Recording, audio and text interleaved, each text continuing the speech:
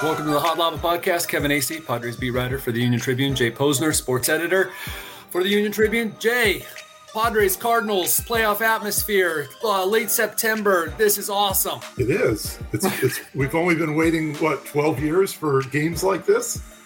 Games that people are at Petco that matter in September. Right. I mean, I think you and I were there a couple of years ago, but it didn't have exactly that playoff feel to it since nobody was there. And it should be a lot different.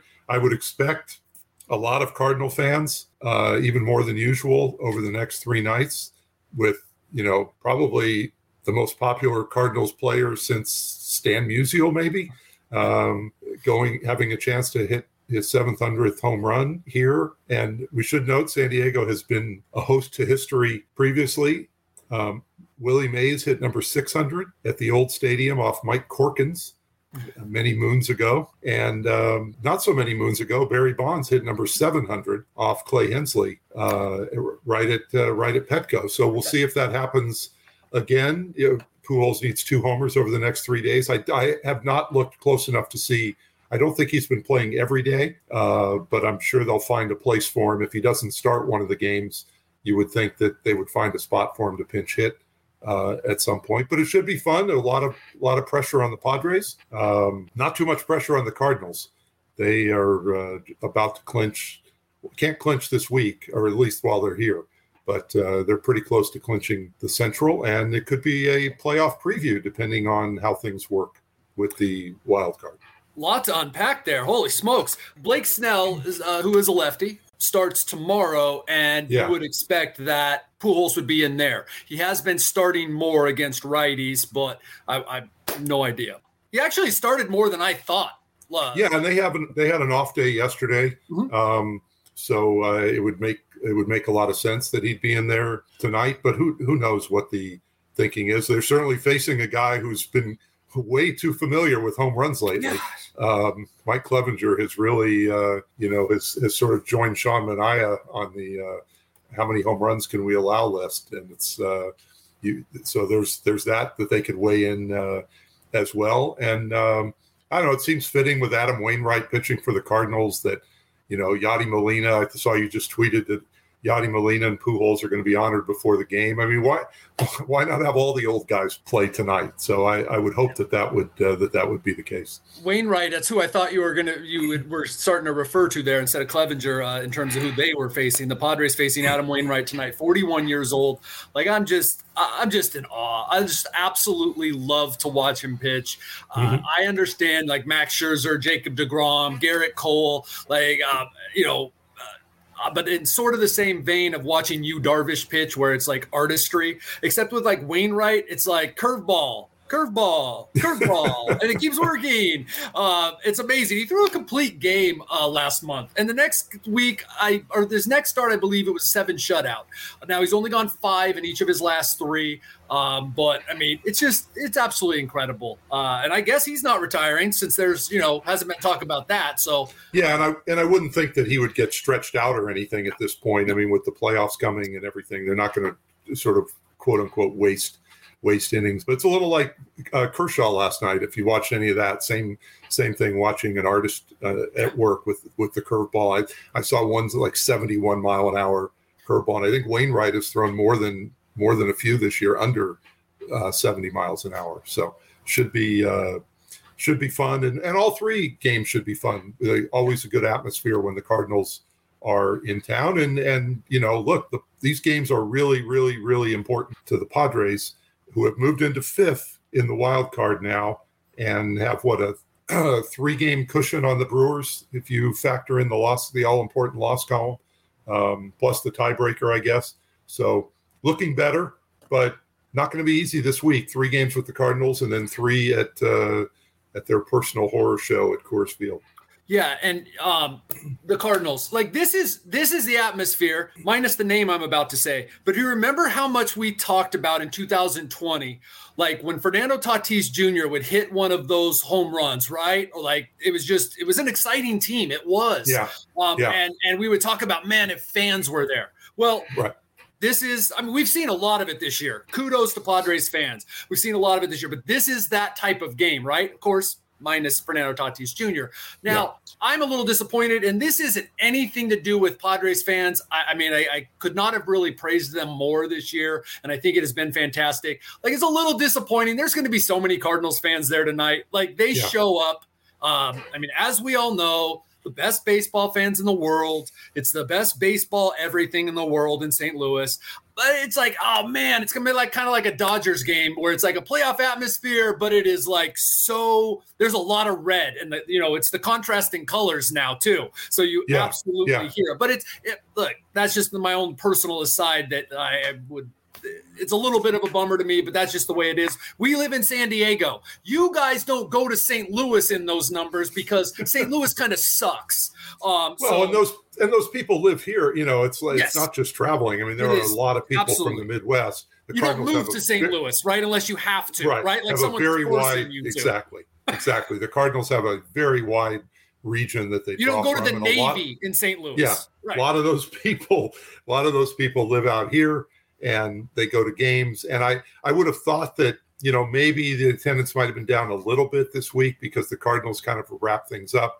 But whatever disinterest there might have been will be way exceeded by the fact that Pujols is so close to, to making history. And it's just a round number, but that's a pretty big round number. And Cardinal fans will want to be here on the stat. To see that happen. The stat, no matter what, right? We get into all these other things. The home run is still the thing. There is not there are not Twitter accounts dedicated to weighted runs created plus. There are multiple, highlights and stat accounts dedicated to home runs. This is it. It's exciting, and I don't care who you're rooting for. I guess, provided that it's not like the winning run or the go-ahead run for the Cardinals, you should appreciate the history. How have we made it almost 8 minutes into a podcast with not talking about Nolan Arenado and Paul Goldschmidt? I mean, I was just about to say the other thing is the Cardinals are a fun team to watch, and not just we mentioned Pujols and Molina and Wainwright, but as you said, they have. At this point, probably the top 2 MVP finishers, if that could be the case, if you could have 2 guys on the same team that are so valuable. But, those 2 along with Machado and probably Pete Alonso and a couple other guys I'm sure I'm forgetting. But they've been amazing. I mean, I know Arenado made another incredible play the other night that I remember sharing with you. And, and Goldschmidt's been phenomenal all season. Tommy Edman, the kid from San Diego, has been really good. Another good player, fun to watch. So, I mean, these are fun games and with a lot on the line. And, I think it should be interesting over the 3 days. And as we said, the Padres need to win more than the Cardinals do. And let's go back. Let's go on to the Padres now, Kevin.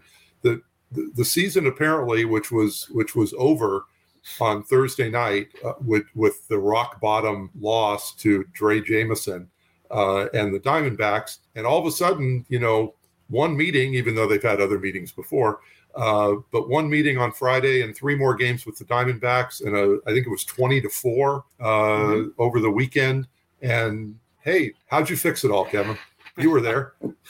Well, listen, as long as the players believe that they're meeting and that showing up for the national anthem and all that. And by the way, if you don't pay attention, it does not mean the Padres have been unpatriotic. Players are still doing a lot to get ready for games when sometimes the national anthem's 20 minutes before first pitch in some ballparks, 10 minutes before first pitch. And it's like they have a long season and a long game ahead of them. And guess what? They listen to 190 national anthems. And so it's don't read too much into that. But the fact that they've all been out there and they're ready to go from the start. And if that's what they believe, then, hey, more power to them. Because as you pointed out, and not only have they had meetings before this season, last year, after getting no hit in August by, what was his name, Tyler Gilbert, they had a meeting. And the next day they won, and then they lost 8 of 9. That was actually at Arizona. That's what popped into my head when I found out they had a meeting after Thursday. Or it was Friday that they had it. Now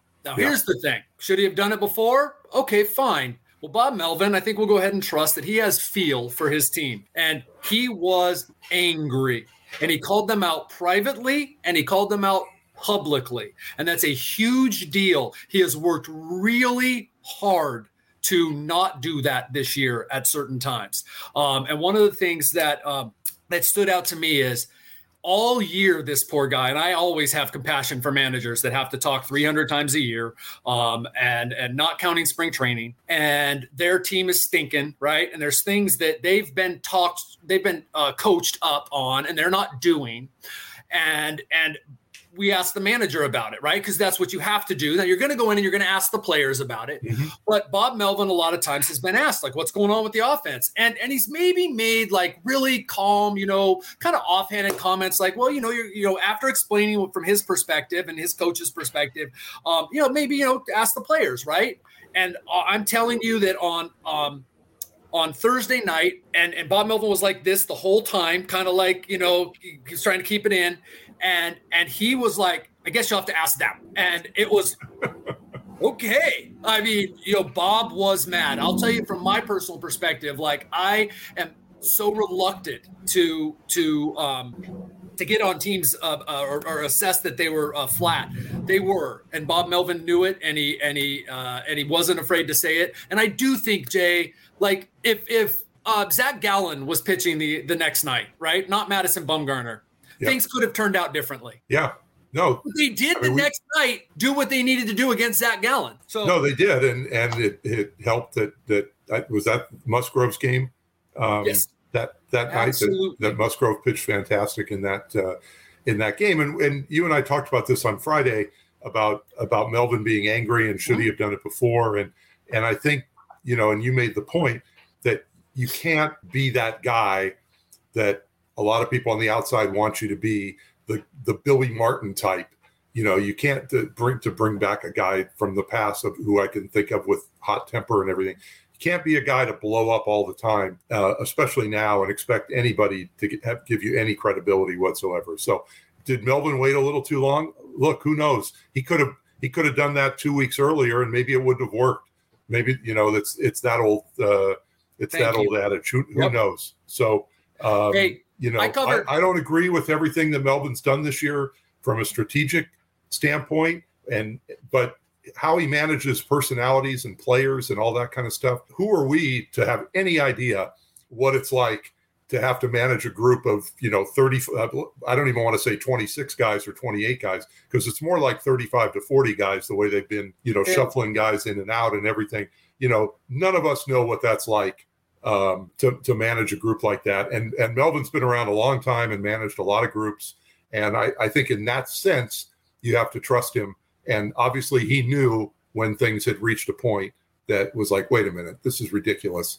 And now it's time. And we'll see, for 3 days, it worked great against the Diamondbacks team that, they're not very good, but they have been playing pretty well. Now they're playing a team that is good, really good, and has been playing really well for most of the second half of the season. The Cardinals are 5.5 games better than the Padres as I look at the standings right now. That's the difference in the teams. But the run differential is huge. It's 100 and almost 100.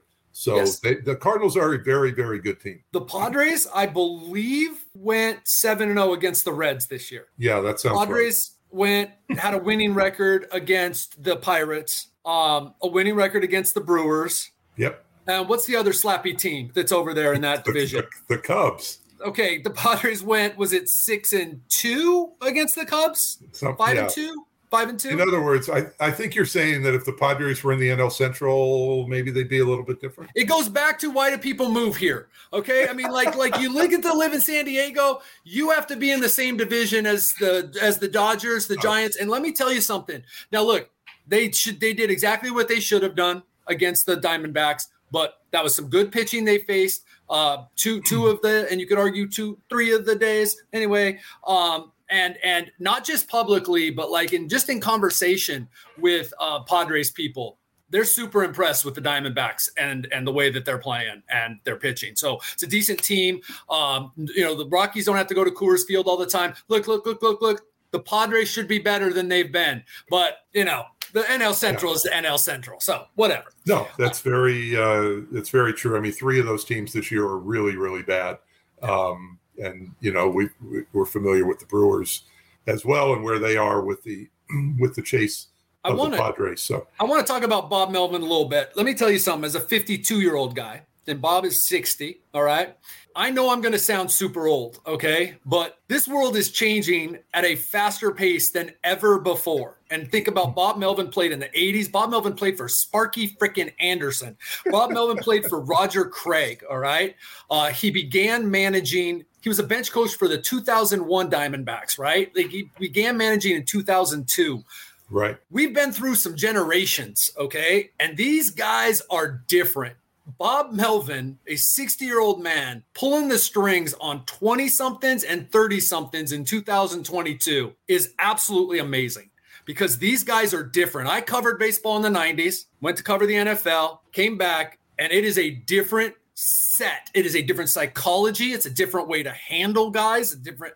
It's incredible. And so if you're going to second guess the way Bob Melvin is handling these guys, and I think you probably better have been a leader during the 90s and then during the thousands and the 10s right. and now the 20s, because it's amazing what he's doing. Well, if Bob worked with Sparky, then now I know why he's always fair with writers, because anybody who listened to Jim Healy knows that Sparky was always fair with writers. So there is that. And I know, I mean, look, I think we only have like one 30-something guy on our staff who you work closely with as well. And I mean, look what that's like, having to work with Jeff Sanders all the time and try to figure out what Jeff is thinking. So I can only imagine Jeff's what old Bob school. Jeff's old school. Is doing. And you have a couple of kids in their 20s. So you know what that's like as well. And that's just two of them. And you don't even see them all the time. So. And here's the other thing.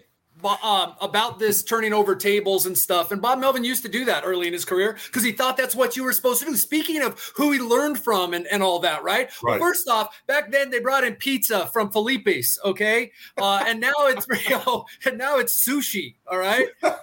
And so you're not going to flip over the table, okay?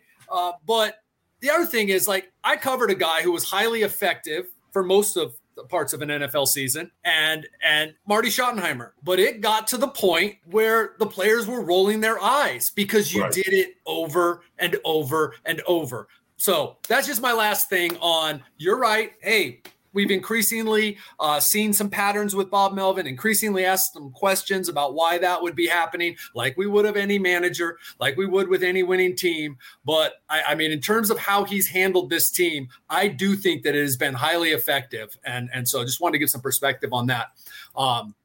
That's my take there, Jay. I was going to say, are we seeing now Juan Soto? And I was also going to bring up Jose Azocar.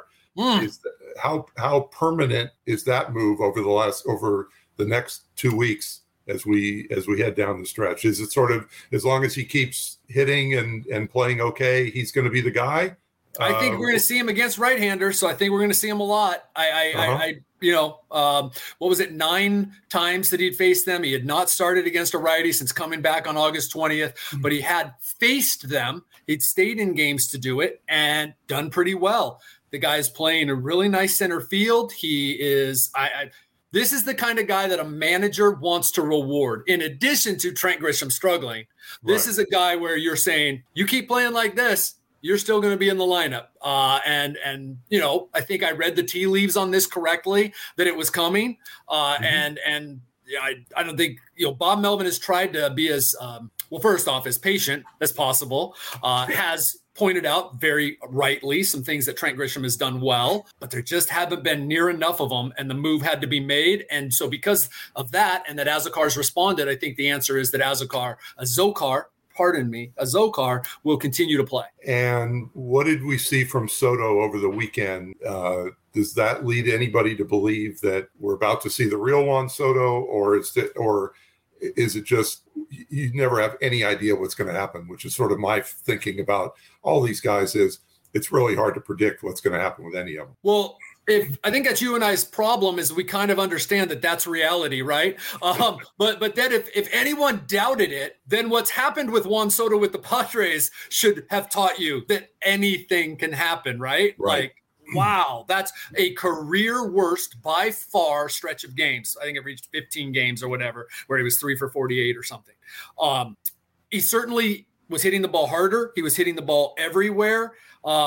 I think don't read too much into when he strikes out looking. It's not like when Trent Grisham strikes out looking. Right. It's not passivity. This is, I mean, if you've got a 415 on base percentage, you go ahead and strike out looking every once in a while. Look at the people around Trent Grisham. The problem just isn't that Trent Grisham leads the league in looking strikeouts. It's his batting average is 189. If you look at the guys around him, they all have high, not all, many of them have high on-base percentages. That's a trait of having a high on-base percentages. Every once in a while, you're going to take one. So, but other than that, he didn't roll over on pitches. If he hit it over to the right side, it was hard. And so this was what we saw in 3 games was a different Juan Soto. I do not know if that means we've seen a different, or we're going to see. It's not even like with Manny Machado. You watch him now for 4 seasons. You go, oh, okay, Manny's locked in. I haven't been watching Juan Soto. I don't know what locked in Juan Soto looks like. He was blowing my mind for the first 2 weeks here because even though he was only kind of average in terms of like the production numbers, the way that he was attacking at bats and getting on base at a 450 clip, I was like, so I don't know. That's why I've always said I look forward to watching Juan Soto over the course of a season. But all the things that you saw the past 3 games, very, very, very encouraging. And I don't know. I have not looked at Soto's splits even for his career to know how much difference it makes. Righty lefty. We'll be seeing 3 right-handers from the Cardinals with Michaelis and Flaherty to follow Wainwright tonight. I don't know what I guess I probably should have looked at that at some point. You know what's funny is either have I, but I'm thinking I don't think you get to like 289, 415, 400. Like I don't think you get there if your splits are that drastic. Right. And I don't think you're batting second all the time if your splits are that drastic. And so it never even occurred to me to really look because, No, it's like looking with Machado. I mean, it's just there's certain guys you just don't pay attention to because you just figure. I mean, even if it's a 20 or 30 point difference, it's not a big. They're going to have plenty of moments against the and probably especially Machado, or whatever. Yeah. So what we're going to see tonight is, and it starts right in the first inning. You're going to see with the Cardinals, Goldschmidt or Arenado Goldschmidt, what we thought we were going to see, and we have seen only in flashes with Soto Machado. Right? It's like, wow, how do these teams ever not score in the first inning? How do these teams, ever not win? Because how do you pitch to these guys? It's going to be fascinating. These are for real playoff games, playoff type games coming up. Right. I just noticed that Goldschmidt didn't play on Sunday, but he did play on Saturday. So that was probably just a scheduled day off going into another day off. The last game where they both played, they had Brendan Donovan, the third baseman, actually batting leadoff, and then Edman hitting second, with Goldschmidt 3 and Arenado 4. Okay, that's right. You know what? That sounds familiar to when the Padres were in St. Louis. So I apologize for that. That is what. And then Corey Dickerson was actually hitting fifth, but Pujols didn't start that game. So we'll see what happens. But anyway, three good ones with the Cardinals coming up, and then you get to be on a plane one more time during the regular season off to Denver. Who doesn't love 3 more games at Coors Field? I'll tell you. Knowing though, like last weekend in Phoenix, that trip won't have to be made next year when you're down to 2 for both of those cities. And there were plenty of people on the Padres just sort of, not lamenting that, let's say. But no, when we're standing in Arizona and it's just such a dingy, stale place, right?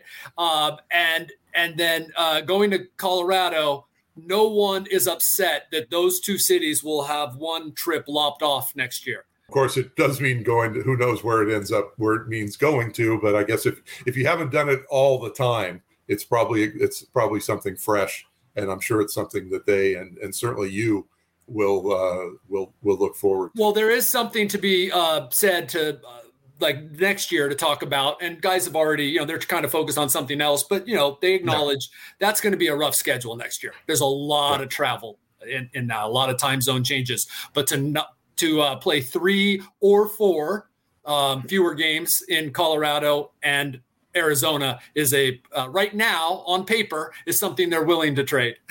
Right. Yeah. Longer trips, but actually maybe not. Cause I mean, you're going to sub in AL West cities where you're going to have probably either Anaheim or Oakland, and Texas and Houston aren't that much farther. So anyway, I actually heard though, and I'll have to look into this, but I actually heard the Padres did take quite the hit next year in terms of like what the schedule would have been. You take out the trip to San Francisco and all that, and some of that is going to be based on how they're paired. They don't go a lot of times. I looked at next year's schedule, and just off the top of my head, what I remember is there's like 2 or 3 trips that don't involve Central or Eastern time zone. So it's not like there's a lot of pairing. Like you're not going to they play the White Sox and the Cubs next year. They don't play them anywhere near each other. They play the Yankees and the Mets. They don't play them anywhere near each other. Yeah. There's what was one trip? Minnesota, LA. That kind of thing. So whatever. It'll be a lot of fun. None of that last minute and a half was complaining. But anyway, all right. Well, you can complain to your new co-host. Sure. You got to bring it up like every time. Kevin, I'll see you out at the ballpark hopefully this week, and we will talk to you on Friday morning one more time from Denver. Thanks, everybody.